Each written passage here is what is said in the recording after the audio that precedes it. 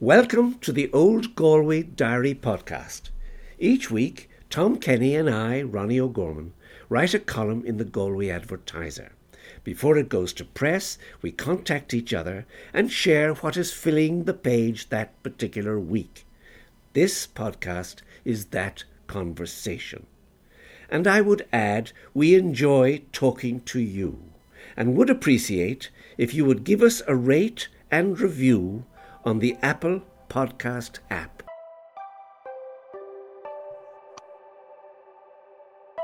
Tom, good morning. On a Hello, Ronnie. a stormy morning this morning, and a blackout, as I was saying, in the centre of town. There are no traffic lights working.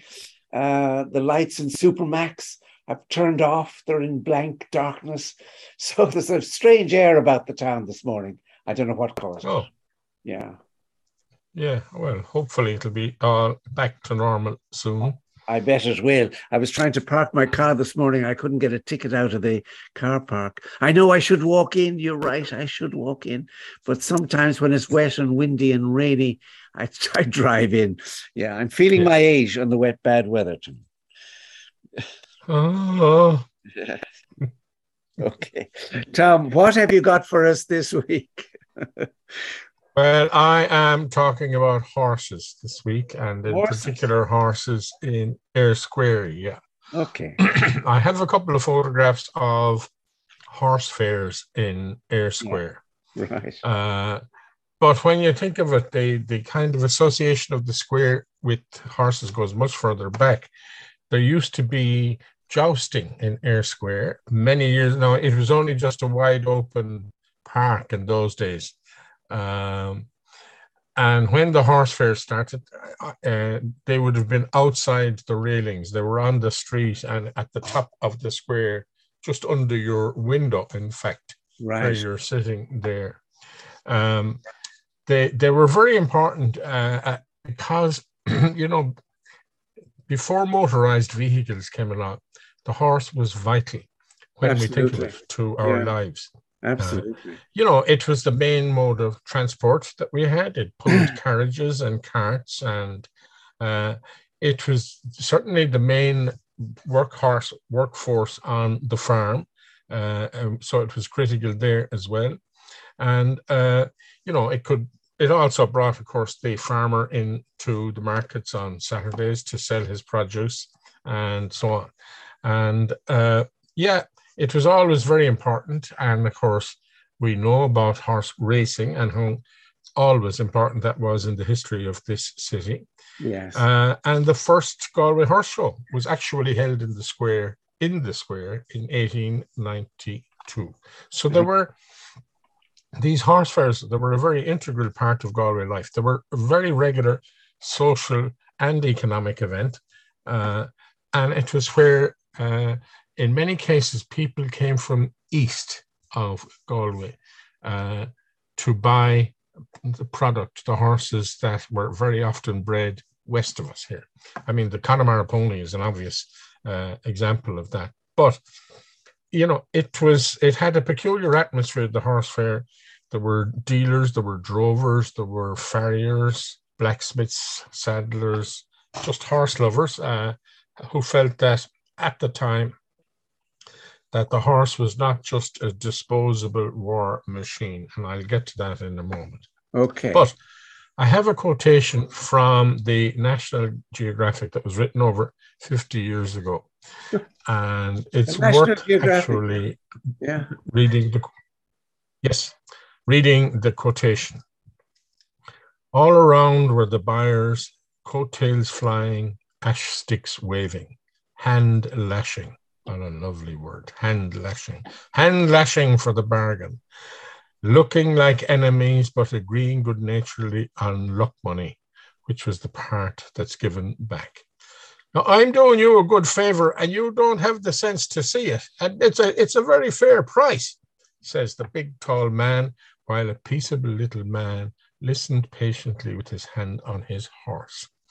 As the big man turned away in disgust, casual observers whispered to him, and he turned back, and then, arm in arm, the two sealed their bargain. They'll argue for 10 bob and they'll drink up a pound, said a man at my elbow. And I thought, that's just lovely, lovely description of the whole thing. It is, Tom. In the 19th yeah. century, especially, these horse fairs were very important, and especially important for the British Army, because they regularly bought up most of the best horses on offer. But sadly, these were to be used in various military campaigns like the Crimean War, later the Boer War, and of course World War I. And like their sweep of the equine population, if you like, was such at World War I that they commandeered most of the horses that the Galway tramway, that were pulling the Galway tram, and that really put an end to the tram business. Now, as it happened, the motors were coming in anyway. Trucks were beginning to replace horses on the main road for carrying loads. And indeed, as we get to the farm, back to the farm, the tractor was replacing the horse as well. So horse fairs were becoming less and less frequent. And by the time that our correspondent was quoting in the National Geographic, horse fairs were almost finished. There were, of course, a lot of other kinds of fairs and markets held in the square. Yeah. There were cattle fairs. I don't remember the horse fairs. I remember cattle fairs. No, I don't remember the horse fair either. I agree with you. I think by the time we were getting to be able to look around us properly, they had more or less gone. There were, and all of these fairs were hugely important, both to the country and the city, because it was where the country came in to meet the city. And when, of course, they were paid for their cattle or their sheep or their horses, they then spent a certain amount of the money in the city anyway. So these were hugely economical as well as social events. There were, of course, much smaller ones then. There were, there was a Haymarket or a turf market, and the most awful one of all, I think, and that was just opposite you on the railings, usually in front of the skeff. Was the hiring fair, the spalpeens lining up there, hiring themselves out to farmers. And farmers would come in from East Galway and South Galway, and they'd pick these guys. And they would give them free board, not that it was of the most salubrious type of board, but feed them and pay them a wage at the end of it. They would hire them for a season, 4 to 6 weeks usually. But I mean, that must have been, I have a photograph of a spalpeen. Do you? Fair, and it's just so there was no dignity about this at all. It's kind of a slave market. And of course, then there were other markets. Yeah, it was exactly what it was. Yeah, exactly. And these were unemployed, hungry young men who came mostly from the West. Yes. From areas like Rahun, Connemara, obviously. Very sad. But there were also other, I mean, these fairs and markets weren't confined to Gare Square. No. There was a potato market in Wood Quay. There was another in the Small Crane. There was a Bonnov market most Saturdays at Queen Street. Egg and butter markets, the fish market. Yes. There was a small market for men who made baskets, or women who made baskets in Wood Quay regularly. A sock market in Eglinton Street. And of course, then there was the vegetable market in front of St. Nicholas's Church. So anyway, that's what I have. 2 photographs this week. One is of a kind of a bird's eye view of a horse fair, which shows a packed air square with animals and men and women. And the other, and also, by the way, it makes you think of the major cleanup the corporation had to do after all these animal fairs in particular, after a pig fair or a cattle fair or a horse fair. The major cleanup that had to be done by the corporation. Yeah, I know. The second image is of 2 men about to be slapping hands, hand lashing, as this person used a lovely term, and striking a bargain. But it's a way of life that has completely gone and disappeared. Well, Tom, I must say I'm thinking of the horse fair that continues. Of course, it's the Great Ballinasloe Horse Fair. Yes. Which is in the last week in September, I think, going into October. And that still has some of the vitality that you're talking about. I haven't been for years now, but I used to go down. I suppose they didn't have it for the last 3 years, but I used to go down with Willie Fahey. And Willie was a great man. Willie used to write the American Diary column in the Galway Advertiser. And this would be one of his last trips. And everybody loved Willie. They'd say, "Oh, Willie, Willie," because Willie would mention their name in the column. His column was famous because all it contained were a list of names. And that satisfied everybody. But yeah, there was a great atmosphere in that horse fair. A lot of travelers with their horses, boys riding bareback up and down to show the worth and stamina of the horse, and a lot of serious people buying horses. I don't know quite what deals were done, but I did read that during the Napoleonic Wars at the beginning of the 19th century, Napoleon's horse buyers came to Ballinasloe on several occasions and took every horse that was available and had them shipped to France if they could avoid the blockade of the British ships. But it's still there. That atmosphere is still there.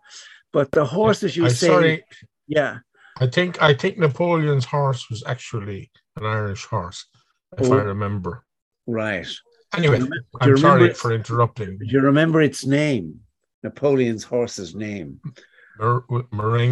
Marengo. I think it was Marengo. Yes, I think it was. Faithful horse, well remembered. I'd like to think he was an Irish horse. But other than show jumping and amateur riding, there's not a great future in horses outside racing, is there, Tom? You know, you don't see... I haven't seen the hunt now for a while. I suppose there's been no hunt in County Galway for the last few years as well. You know, Well, it used to start in Ayr Square, outside, just beside you there, where the county club was. The hunt, yeah. They used to trot up Bohermore and after their hunting grounds from there. Right. They would have their stirrup cup in Ayr Square. Very important. But that was the gathering place. Yeah. Oh, lovely. Gathering place, I did come across the hunt some years ago down in East Galway, and I stopped my car to see them come up the road. And I can tell you, Tom, they were well turned out. There wasn't a runner shoe in sight. There wasn't a Wellington boot in sight. There wasn't an old pair of jeans in sight. They were immaculately dressed, all ages. Looking superb, really, mainly in black, the white jowpers, boots. God, they look terrific. I must say, I took a romantic turn of phrase and I got out of the car and I watched and, I just was very impressed at the turnout of the hunt as it passed. It was a big hunt. There must have been about 40 or 50 riders, and they were just trotting along the road waiting to get going, I presume, with the hounds. Wonderful sight. Yeah. Well, listen, Tom. What is in the diary this week? Well, it's a bit mad, really, this week. Honestly, it is a little bit mad. There's a touch of Ludwig II, the King of Bavaria. Ludwig II, poor old Ludwig, he probably went mad listening to Wagner's music, but he built these fantastic fantasy castles. And, amazingly, 20 years or 15 years after the famine, there was the greatest fantasy castle of all in Ireland, Kylemore Abbey or Kylemore Castle, was built. And it must have been an extraordinary sight, Tom, to see in the 1860s this castle rise from a bog in the heart of Connemara's 12 Pins, barely a decade following the devastation of the Great Famine. Because more than 100 men were employed, some coming as far away as Renville and further, and they were getting a handsome wage of 7 to 10 shillings a week, turning rough, soggy land good only good for shooting a wildfowl and for fishing in nearby lakes, but they turned that land into a magnificent building. And today it stands more like a palace than a castle, I always think. And it's still a showstopper on the Letterfrack Road. Now, surprisingly, it was not the first exotic castle in the area, because 35 years before Kylemore, John Darcy, a descendant from the original Anglo-Norman tribes of Galway, sold land he inherited in the east of the county and commenced building his fantasy home overlooking the Atlantic, known as Clifton Castle, which may well have been an inspiration for Kylemore, actually. Now, today, sadly neglected Clifton Castle with its Gothic arches, its slim round towers. I saw it some time ago.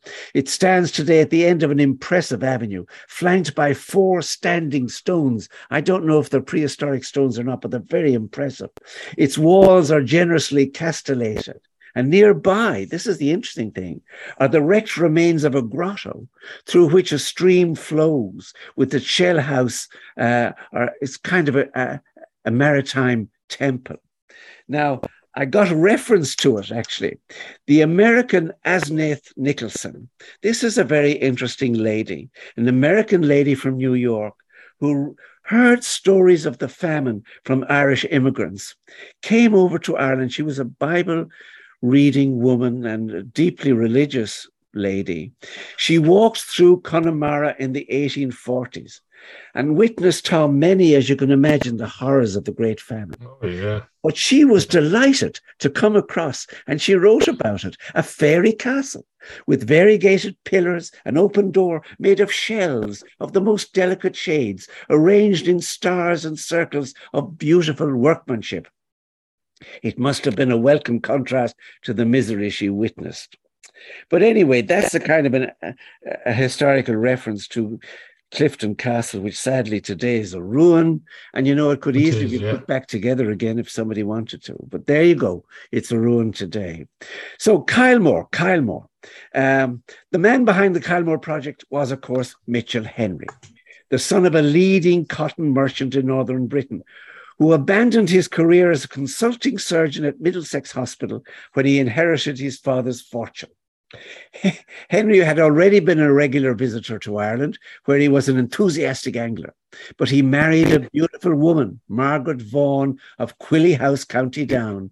They honeymooned in Kylemore House Hotel and fished just 2 miles away from his inescapable fate when he saw the land in front of him. Now, the marriage between Mitchell and Margaret was very much a love match, and possibly as they looked at the valley before them, they agreed to build their dream home there. A man of Henry's wealth and prestige could have had a far easier life as a landed gentleman in a baronial mansion in one of England's pleasant shires, but here in the wet and misty mountains was a challenge for his romantic soul. And Henry and his wife chosen their Jerusalem elsewhere, then a single hunting lodge in Connemara would have been sufficient. But no, the hunting lodge was in fact already in situ. It was the retreat of robber Wilberforce. Now, this is interesting. The son of the great humanitarian William Wilberforce, who had successfully began the anti-slave trade campaign. Now, I never knew the son of Wilberforce was in Connemara before. But to the anguish of his family, Robert, the son of this great man, after years of inner conflict, had followed John Henry Newman, the leader of the so-called Oxford movement, and renounced his Anglican faith for Roman Catholicism, a major incident in the history of the Church of England. I won't go into it. But Robert devoted his time for improving the lot of his poor tenants, providing 30 cottages, and would have undoubtedly done more, but for his untimely death, putting up his hunting lodge for sale. So now, Robert's land and others were rolled up into a 15,000-acre estate. And by 1866, work on the colossal Kylemore building began, with its castellated towers and more than 70 palatial rooms. And to keep out the damp winter air, Tom, a brilliant idea. A Turkish bath was a luxurious extra, big enough for Henry and his guests. I'm advised, however, there was a separate section for the ladies. Roaring turf fires provided the necessary steam to ward off colds and rheumatism. It was like such a thing had never been seen in Connemara before, Tom, and it naturally was the talk of the country. But if the house was impressive, so was the domestication of the rough bogland, as it was turned into a miracle of horticultural management and self-sufficiency. This is the 8.5-acre walled garden with the geometrical flower beds set in smooth lawns.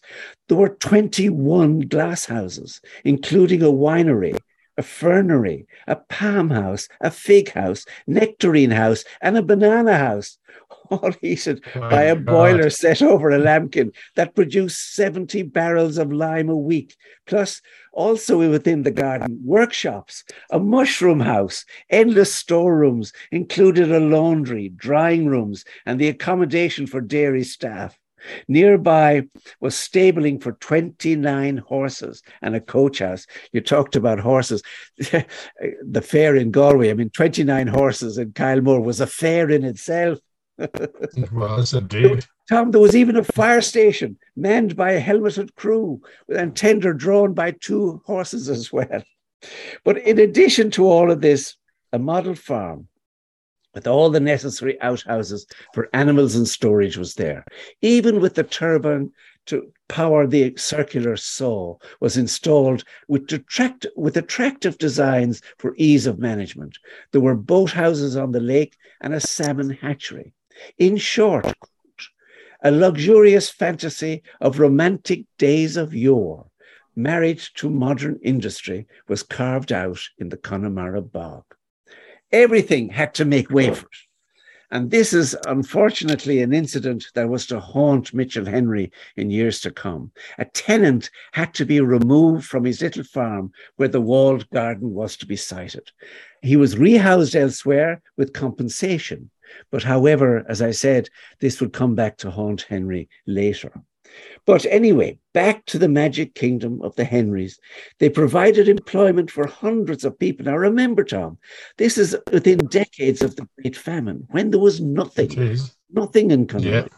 There was something in Clifton, the town was being built, but there was nothing in Connemara. So to have this kind of facility, this opportunity for employment, good employment, was extraordinary and was taken up. Now, there was more than 240 men were employed draining the mountain streams into controlled rivers, while dozens of girls earned 9p a day harvesting the turnips. Now, Tim Robinson, who I'm taking the story from, wonders if it could be true, as records suggest, that 300,000 trees were planted every year for several years. And some of these trees were exotics, to include the rhododendron, which despite its beauty at the early summer is now, of course, run wild in that part of Connemara. But I love the rhododendrons, actually, especially in June when they're in bloom. But anyway, people tell me they're a curse and have to be destroyed at some stage. But anyway, back to the thing. Winding walks by the lakeside came into existence, and a lordly carriage sweep before the arched main entrance with its carving of a winged figure bearing the family coat of arms. This was really an extraordinary thing. It would equal Ludwig II of Bavaria's fantasy castles. But however, not all were pleased with the enterprise. You'll always get the begrudgery when it comes to the Irish, I'm afraid. It's part of our nature. The Martins of Ross blamed Henry's imported masons, carpenters, and plasterers for introducing communistic ideas into Connemara.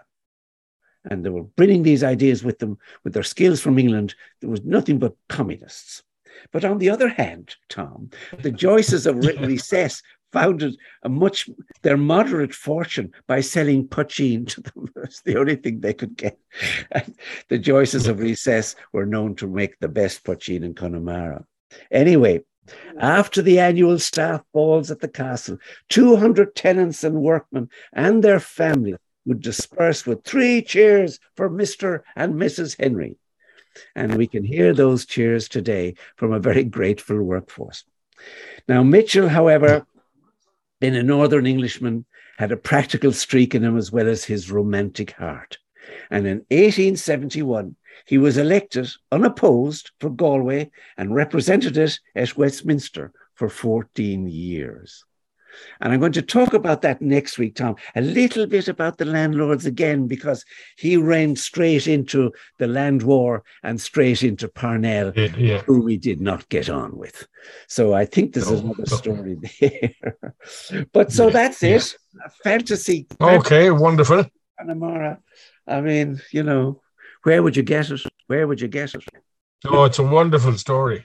It's a great story. It's a great story.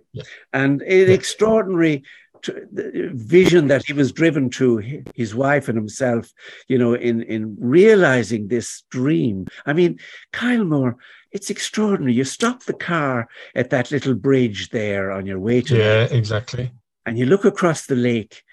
And do you know why it glistens, Tom? Wait till I tell you this now. I haven't written about this, but I know this for a fact. At a ruinous expense, he took Dalkey granite. He took granite from Dalkey. And Dalkey granite is famous because it's sparkly. There's some kind of sparkling element within. I'm sure somebody would tell me what it was. It actually kind of sparkles a little bit, but at enormous cost.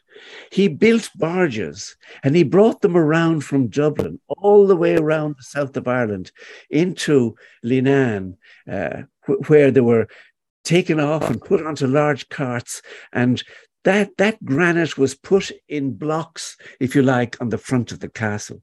And that's why when it rains, even when it rains, God help us, and it rains in Connemara, even when it rains, there's a sparkle and there's a kind of a light coming from the building. It's extraordinary expense. Yeah. But Can you imagine I know what the locals thought of a man who would import stone into Connemara? I know. Where there was all... It was all he was mad. Well, those that didn't work for him certainly did, but you know, but those that worked for him must have felt he was a manna from heaven, you know. And oh yes, I presume absolutely, and he was. All that staff, they didn't have to emigrate. You know, they were pretty secure. As long as Kylemore was operative and as long as the gardens were working and, you know, things like that were happening. Yeah. The staff was secure and that saved them emigrating. Thank goodness for that. So that was something. Yeah. But anyway, Tom, I'll leave it there. Okay, Ronnie. With all the horses. Okay. And I'll go galloping on. Yeah, until next week. Yeah. You betcha, Tom. Take care. Enjoy the week, Tom. Okay, God bless. Bye-bye.